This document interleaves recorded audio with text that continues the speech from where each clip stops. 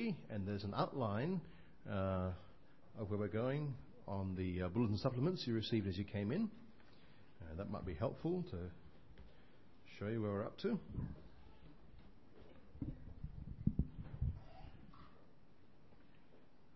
Looking at Acts 3 verse 1 to chapter 4 verse 4, which is on page 772.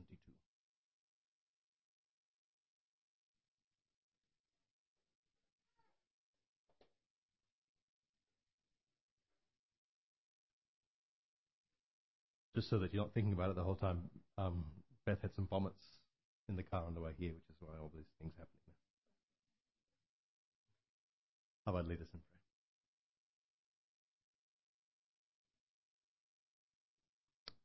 Heavenly Father, we thank you for your word, and we thank you that you speak to us through your word. Father, we pray now that as we consider it, that you will give us wisdom and insight into it, and that your Spirit will be teaching us what we need to hear. And we pray this, Lord, in Jesus' name. Amen.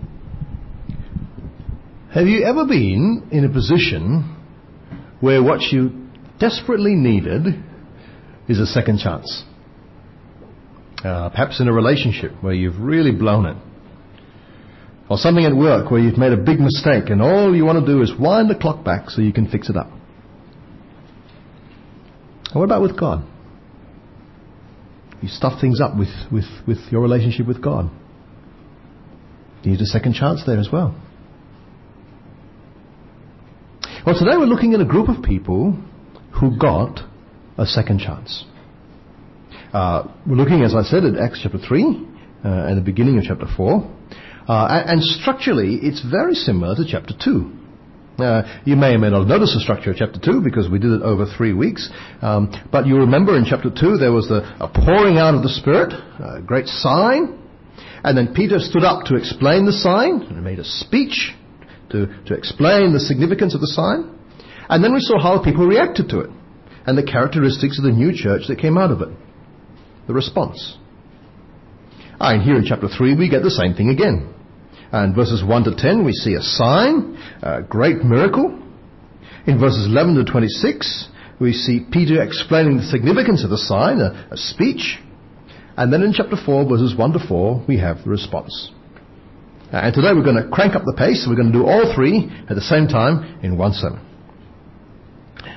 The sign that we're looking at today is one of those numerous signs and wonders that the apostles were doing. At the end of chapter 2, verse 42, it says that many signs and wonders, many wonders and miraculous signs were being done by the apostles.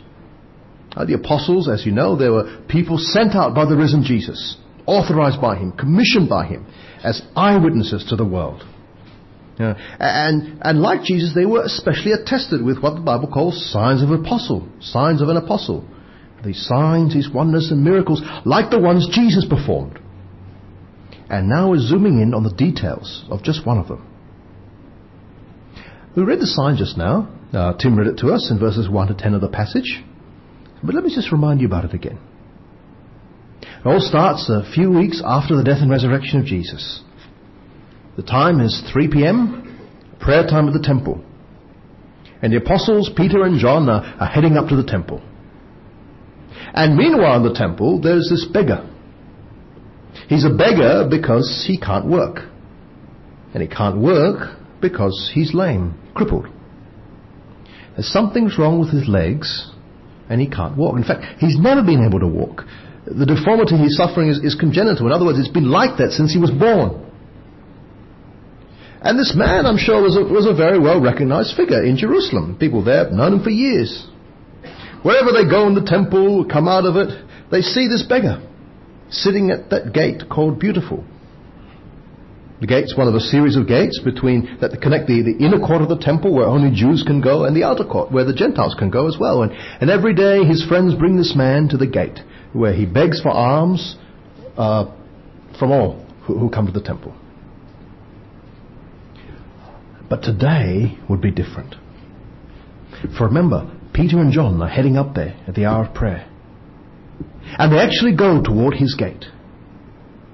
And little knowing whom he's speaking to, the beggar asked them for money. Because that's what you do when you're in his situation. Peter and John look straight at the lame man. They don't try not to see him, like it's easy to do with beggars. They want an encounter. They also want his full attention. Look at us, Peter says. The man looks at him, expectantly. What are these worshippers about to give him? Peter says, silver and gold I do not have. There might have been a tinge of disappointment in the beggar at this point. But Peter goes on. But what I have I give you. Sounds a bit more promising. In the name of Jesus Christ of Nazareth, walk. Jesus Christ, the one who died, the one whom so many people said came alive again, in the name of Jesus Christ, walk. And Peter takes him by the right hand and helps him up. And as he's doing that, something happens to the man's lower limbs. His feet and ankles become strong like they've never ever been before. And suddenly, for the first time in his life, he finds that he can walk. He jumps to his feet and starts walking around. He turns around. He goes back into the temple courts, past the gates where he'd been begging, enjoying the use of his legs for the first time ever, walking and leaping and praising God. And of course, the people who know him as this lame beggar are astounded. Hang on, isn't that the guy who was crippled from birth? Who sits every day at that gate called Beautiful? We know him. What's he doing bouncing up and down the place like Tigger from Winnie the Pooh? It can't be. He's lame. But here he is, walking and jumping and shouting in excitement, something about how great God is and about him getting healed. What's going on? Who did it? What does it mean? And what about those two men with him? Did they heal him? Are they really powerful magicians? Or are they such righteous and good men that God really hears their prayers and heals people whenever they ask him to? So the people stop. They stare, filled with wonder and amazement at what happened to that man. And as news goes out about this guy, more and more people come in to see the spectacle. And after a while, a crowd is gathered and watching in disbelief at this man they've known to be lame since birth, jumping around for joy and watching Peter and John, these two men with him who seem to have been instrumental in bringing about his healing. They've seen the sign. But what does it mean? Peter knows that just seeing the sign is not enough. Signs in and of themselves are ambiguous. Someone needs to actually explain what the sign means. And so Peter starts to explain to the crowd the significance of the sign. And he starts off by being very careful not to take credit for something God did. And so the first thing he wants the crowd to know is that it's not about him. Chapter 3, verse 12. Men of Israel, why does this surprise you? Why do you stare at us as if by our own power or godliness we had made this man walk? No, it's not as if we did it by our own strength. Not as if that we were so good that we enabled him to know. It's not about us at all. If you want to understand the sign, first you have to understand about Jesus. Because he's the one that the sign's pointing to. So let me give you some background, Peter says, verse 13. The God of Abraham, Isaac and Jacob, the God of our fathers, has glorified his servant Jesus. The God of Israel, the God of our ancestors, he says to the Jews, he has exalted Jesus. He's made Jesus Lord and Christ. And he did this by reversing a decision that you made, namely the decision you made to have him killed. Yes, he says, you and your leaders, you wanted him dead. You handed him over to Pontius Pilate, the Roman judge, and demanded his execution. And when he wanted to free Jesus, that morally perfect and godly man in every way, you said no. And instead you asked him to liberate Barabbas, a killer. Verses 13 and 14. You handed him over to be killed, and you disowned him before Pilate, though he had decided to let him go. You disowned the holy and righteous one, and asked that a murderer be released to you. You killed the author of life, but God raised him from the dead. God reversed your decision and brought Christ to life again. He is risen. We've seen him, we've spoken with him, we've touched him, we've eaten with him. We are his eyewitnesses, Peter says to the Jews, convinced that God has raised him from the dead. And so, my dear fellow Jews, Peter says, the key to understanding this miracle is Jesus. Verse 16. By faith in the name of Jesus, this man whom you see and know was made strong. It is Jesus' name and the faith that comes through him that has given this complete healing to him, as you can all see. Peter, an apostle, a representative of Jesus, commanded the man to rise and walk in the name of Jesus. This man had believed in Jesus' name, and because Jesus had indeed been raised and exalted, his name has currency. And so by faith in the name of Jesus, this man was healed, confirming the power of Jesus and his place as Lord. So here are the facts as Peter presented them to the crowd. Jesus has been glorified by God the Father in this miracle that shows he is the powerful Lord, exalted one. And yet Israel had rejected him and killed him. But Peter acknowledges that they did this from ignorance. Verse 17. Now, brothers, I know that you acted in ignorance, as did your leaders. Ignorance is not an excuse for evil behavior, that they should have known better.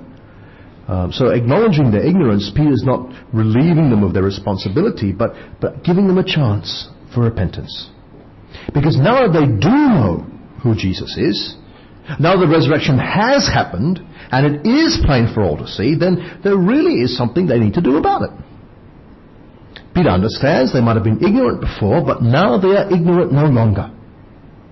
You can't look at a lame man jumping up and down in front of you and claim ignorance. The Jewish leadership had been ignorant and wicked in their treatment of Jesus. And yet their ignorance and wickedness was used by God to accomplish his plan. Verse 18. But this is how God fulfilled what he had foretold through all the prophets, saying that his Christ would suffer. See, the Old Testament had predicted that God's king would suffer on behalf of God's people. That he would die to take the sins and guilt and punishment that we deserve on our behalf so we can be forgiven. That was God's plan. And by sending Jesus to the cross, these people were unwittingly putting it into action.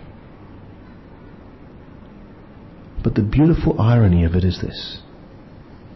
When Jesus died on the cross, he died for all our sins, including the sin of putting him there in the first place.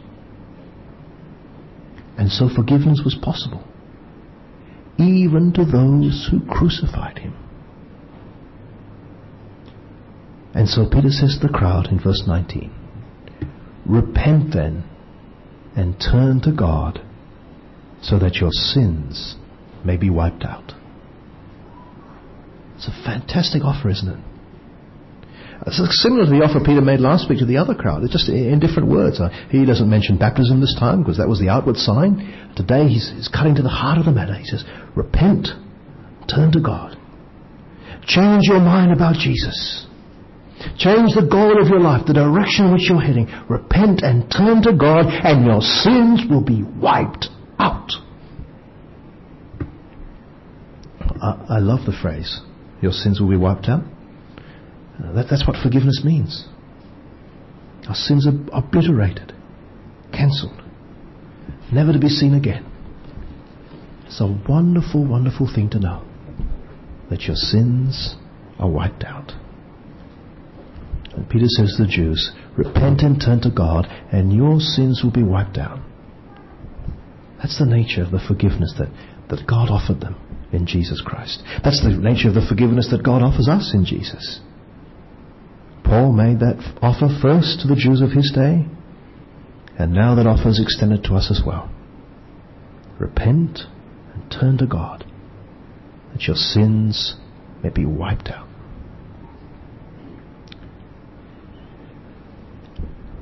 The result of the wiping out of Israel's sins would be twofold. Firstly, times of refreshing would come from the Lord. Have a look with me from the end of verse 19. I'll read the whole verse. Repent then and turn to the Lord, turn to God, so that your sins may be wiped out, that times of refreshing may come from the Lord. Now, it's a bit difficult, I think, to try and work out what exactly Peter means here. The word translated refreshing can mean breathing space, relaxation, relief, rest. And the actual phrase isn't really used in the Old Testament in terms of God's promises. It's only used once, actually, in the Old Testament, at least in the Greek translation of the Old Testament, in Exodus chapter 8:11, where it's translated relief, when Pharaoh sees there is relief from the plague of frogs. So refreshment can be relief, an end of punishment. And so the times of refreshment, at a minimum, are an end to God's punishment, end of the exilic punishment. The time when God's hand of judgment is lifted. But I think the concept, the general feel of the idea of refreshment is taken up in the Scriptures, particularly in passages like our Old Testament reading today, Isaiah 35. Remember that picture of God restoring Israel, but a bigger picture than just restoring Israel, restoring creation as well at the same time, isn't it? It was a promise for the future. It starts off with that refreshment kind of imagery. The desert and the parched land will be glad. Wilderness will rejoice and blossom. Like the crocus, it will burst into bloom and will rejoice greatly and shout for joy. A picture of refreshment, restoration, new life. In second half of verse 6 and onwards. Water will gush forth in the wilderness and streams in the desert. The burning sand will become like a pool and the thirsty ground bubbling springs. And just before that, the beginning of verse 6, we see the other image, one particularly pertinent for today. And then will the eyes of the blind be opened and the ears of the deaf unstopped. Then will the lame leap like a deer and the mute tongue sing for joy. Jesus Christ in his ministry on earth had made a blind eye see, deaf ears hear, healed the lame, given speech to the mute. It was a sign that he was the one who was destined to bring in the times of refreshment, the restoration of Israel and of creation. And though he had been killed, he had not been stopped. He was raised, exalted, and now working through his apostles, and his task had not been blocked, his plan had not been foiled. He was already restoring Israel and those Jews who believed in him and were therefore part of his true people, and to show it, he was making the lame man leap like a deer. Restoring the true Israel. And Peter was calling the Jewish people to be part of it. He's saying, repent, turn, so that God will forgive you and send you times of refreshing. You will come under the Messiah and inherit all the blessings the Messiah came to bring, even though you initially rejected him. Times of refreshing will come from God. And while we get glimpses of these refreshing times in the ministry of Jesus and the apostles, the ultimate times of refreshing will be at the end, when creation itself is renewed under Jesus, God's King.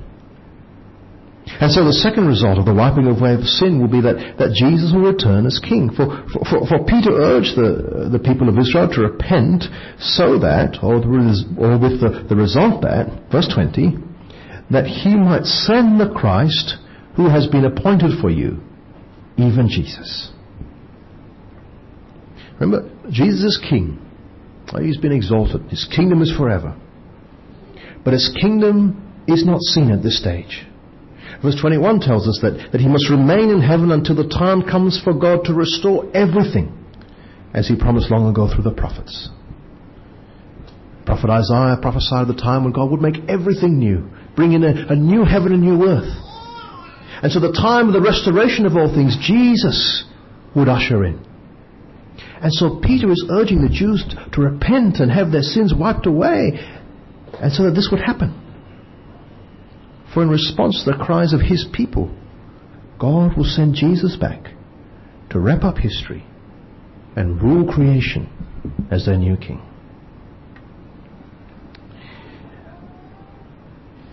Now, as far as I can see, and I could be wrong, and as far as I can see at this stage, it seems to me to suggest that if the Jews had repented, then the second coming would have happened earlier. Seems to be what Peter's saying. I don't like to speculate on these things, but I think that's what Luke is telling us here. Right? Whether or not this theory is right doesn't really matter anyway, because as we've just been reminded, God is sovereign. And though human beings are responsible for our actions, God is using everything to bring about his purposes. Christ might have come again sooner if Israel as a whole had repented, but the fact is that Israel as a whole did not repent. And that fact was still part of God's plan. For the rejection of the Gentiles, as we read in Romans, means that the rejection by the Jews now means the gospel's gone out to the Gentiles, people like most of us. And so the fact that Israel as a whole ended up rejecting Jesus has meant that more and more people from all over the world are still being saved, which is a good thing and part of God's plan. And yet this offer to the Jews was a genuine offer. For though mainstream Israel rejected it, as we'll see in a few minutes, there was a significant minority who didn't. And we'll look at that in a minute as well. But the final thing that Peter wants to show the crowd is that the appeal he makes for them to follow Jesus is actually in continuity with what the prophets had taught beforehand. And remember, for the Jews, the most important prophet was the prophet Moses. He was the one that God used to rescue his people from Egypt. Through him, God gave the law. But Moses himself prophesied the coming of another prophet, a prophet like him from within Israel. Verses 22 and 23. For Moses said, "The Lord your God will raise up for you a prophet like me from among your own people. You must listen to everything he tells you. Anyone who does not listen to him will be completely cut off from among his people." Peter says that Jesus is this prophet. And God the Father said as much to Peter and to others at the Transfiguration. He spoke in the cloud about Jesus. He says, "This is my Son whom I have chosen. Listen to him." Echoing the words of Deuteronomy 18. Now, of course, we know that Jesus is much more than a prophet, but he is a prophet. And he is, in fact, the prophet that Moses was speaking about. And the thing that Moses said, which Peter wanted his Jewish audience to hear, is that anyone who does not listen to him will be brought to account. Peter interprets this as being completely cut off from among God's people. So even if the Jewish leadership rejected Jesus, even if the majority of Jews rejected Jesus, that wouldn't make Jesus any less the prophet and any less the Jewish Messiah. It would simply mean that in rejecting the prophet that Moses himself had told them about, they were showing they weren't truly part of the people of God. They may have been Jews, they weren't part of the true Israel. The true Israel at that stage were the Jews who listened to the prophet that God had sent them. The true Israel were the Jews who submitted to the Messiah that God had promised them. The true Israel were the Jews who trusted in Jesus. For Moses himself had written about them, said, "You must listen to him." The next major prophet after Moses was the prophet Samuel. He was the one who anointed King David, the king that God had chosen to lead his people. He poured oil over his head as a sign that God had chosen him to be king. Jesus was anointed by God himself, not with oil, but the Holy Spirit. With the actions of Samuel and his role in starting the Davidic dynasty pointed forward in a different way to the coming of Jesus, completely different way than Moses, and yet spoke of Jesus. And you can go through all the prophets one by one and see how they spoke of Jesus in different ways. And so Peter says in verse 24, "Indeed, all the prophets from Samuel on, as many have spoken, have foretold these days." See, Jesus didn't turn up in a vacuum. The Old Testament's been talking about him all this time. And Peter says to the people, now you guys are the beneficiary of all that tradition of prophetic activity. Verse 25. You are heirs of the prophets, or literally sons of the prophets. The promises made through them, you are the ones who have seen their fulfillment. They just happen right in front of you. And not only are you sons of the prophets, you are sons of the covenant. Verse 25. You are heirs of the prophets and of the covenant that God made with your forefathers, when He said to Abraham, through your offspring, all peoples on earth will be blessed. Remember how God had promised Abraham, the ancestor of the Jews, way back in Genesis 12 and 26, that all the world will be blessed through his offspring. Well, the ultimate offspring, that descendant of Abraham through whom the blessing to the whole world will come, was Jesus himself. And Peter says to those Jews on that day, he says, you are heirs of that as well. And so the first group to be blessed by Jesus is you, the Jews. Verse 26.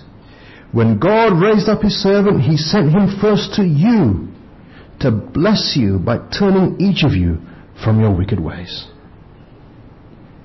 Salvation was eventually meant to go to all the nations, but it was always meant to go to the Jews first. Jesus himself declared to his apostles they would first be his witnesses in Jerusalem, and then in Judea and Samaria and the ends of the earth. The Jew first and then the Gentile. That's always the pattern because of God's promises to bless through them. And the way the servant blesses them, in verse 26, is by turning each of them from their wicked ways. So Peter says to them, here's your second chance to receive the blessing. Turn from your ways. Repent. And your sins will be wiped out. You blew it the first time, but God is restoring his people. Don't blow it again. Repent and turn to Jesus now.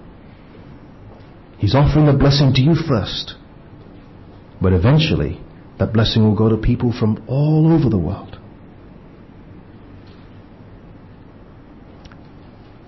Well, how did the Jews respond? Whenever the gospel is preached, we can expect a mixed response, can't we? Some will accept it, and some will reject it. And that's exactly what happens here. The response of the leadership is found in verses 1 to 3 of chapter 4. The priests and the captain of the temple guard and the Sadducees came up to Peter and John while they were speaking to the people. They were greatly disturbed because the apostles were teaching the people and proclaiming in Jesus the resurrection of the dead. See, the Sadducees didn't even believe in any resurrection of the dead, so they were particularly worried about this. They seized Peter and John, and because it was evening, they put them in jail until the next day. Next week we'll see what happens in jail. But it's a great shame, isn't it? Peter and John, instrumental in bringing healing to this poor cripple. Not only that, holding out God's offer of forgiveness and restoration to Israel. And the religious authorities arrest them. The Jewish leadership of the time was not going to become part of restored Israel under King Jesus. Mainstream Judaism will continue to reject the Messiah. On the other hand, many people, ordinary people, responded in repentance and faith. Verse 4. But many who heard the message believed, and the number of men grew to about 5,000. So by the time we count women and children, we're probably at least the 10,000 mark. That's pretty good, isn't it? For a few weeks. Huh? Although we must remember, of course, that many of them would have been in the crowds that Jesus had been teaching previously. But 10,000, I reckon that's a pretty good start. And yet they were still the minority in Israel. And so the response from Israel to the offer of a second chance is official rejection and significant minority acceptance. The way things turned out is not really surprising, is it? For within the broader group of national Israel, there was always a minority of people who were the true Israel. They were those who were faithful to God, despite the rebellion of their leadership. And they were the ones who hoped in God always, in spite of the apostasy of the mainstream of the nation. People like the 7,000 of Elijah's time, who had not bowed the knee to Baal when the rest of Israel did. They were called the remnant in the Old Testament. They were the true Israel, the spiritual people of God. And here in the New Testament we see that trend continue. The remnant were putting their faith in Jesus while the mainstream ignored him or opposed him. But in that remnant, God was restoring the nation as many Jews came to take up that offer of a second chance under the lordship of the Jewish king, the Messiah, the Christ. But what about us? Those of us here who are Gentile believers have actually now been grafted into this renewed Israel. We're the peoples of the earth who have been blessed through Jesus, made part of this people of God, but by faith in him. Because through him the doors of Israel have been opened even to us, who may not be physically Jew. For like the Jews of Peter's day, we too needed a second chance. We rejected God as our king. We failed to love him and obey him as the one who created us. We tried to run our lives our own ways and of course failed miserably in our relationship with him. And so like these people who had rejected Jesus, we were facing God's judgment. But like them, God gave us a second chance in Jesus. His death on the cross meant that our sins were wiped out and we were made one of his people, brought into his kingdom. And now we live as a sizable minority, a remnant, in this world, as we wait for our King from heaven who gave us this second chance. Do you need a second chance in your relationship with God? Have you failed him in some way? Let him down by some sin in your life? Or have you simply failed to ever come to him in repentance and faith in the first place, and not asked him to make you one of his people? Well, God offered Israel of old a second chance to receive his blessings. If you need a second chance in your relationship with God, then listen to what the Bible says to you. Repent then and turn to God, that your sins may be wiped out and times of refreshing might come from the Lord. God has a second chance for you and me as well. Let's pray. Father, we thank you that Jesus is indeed the King, the promised one, the one who rules over your people.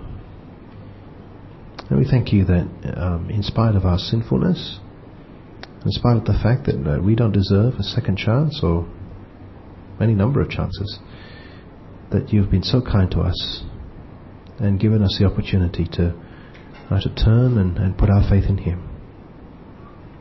And Father, we thank you that through him our sins have indeed been wiped out, that you have given us forgiveness, eternal life.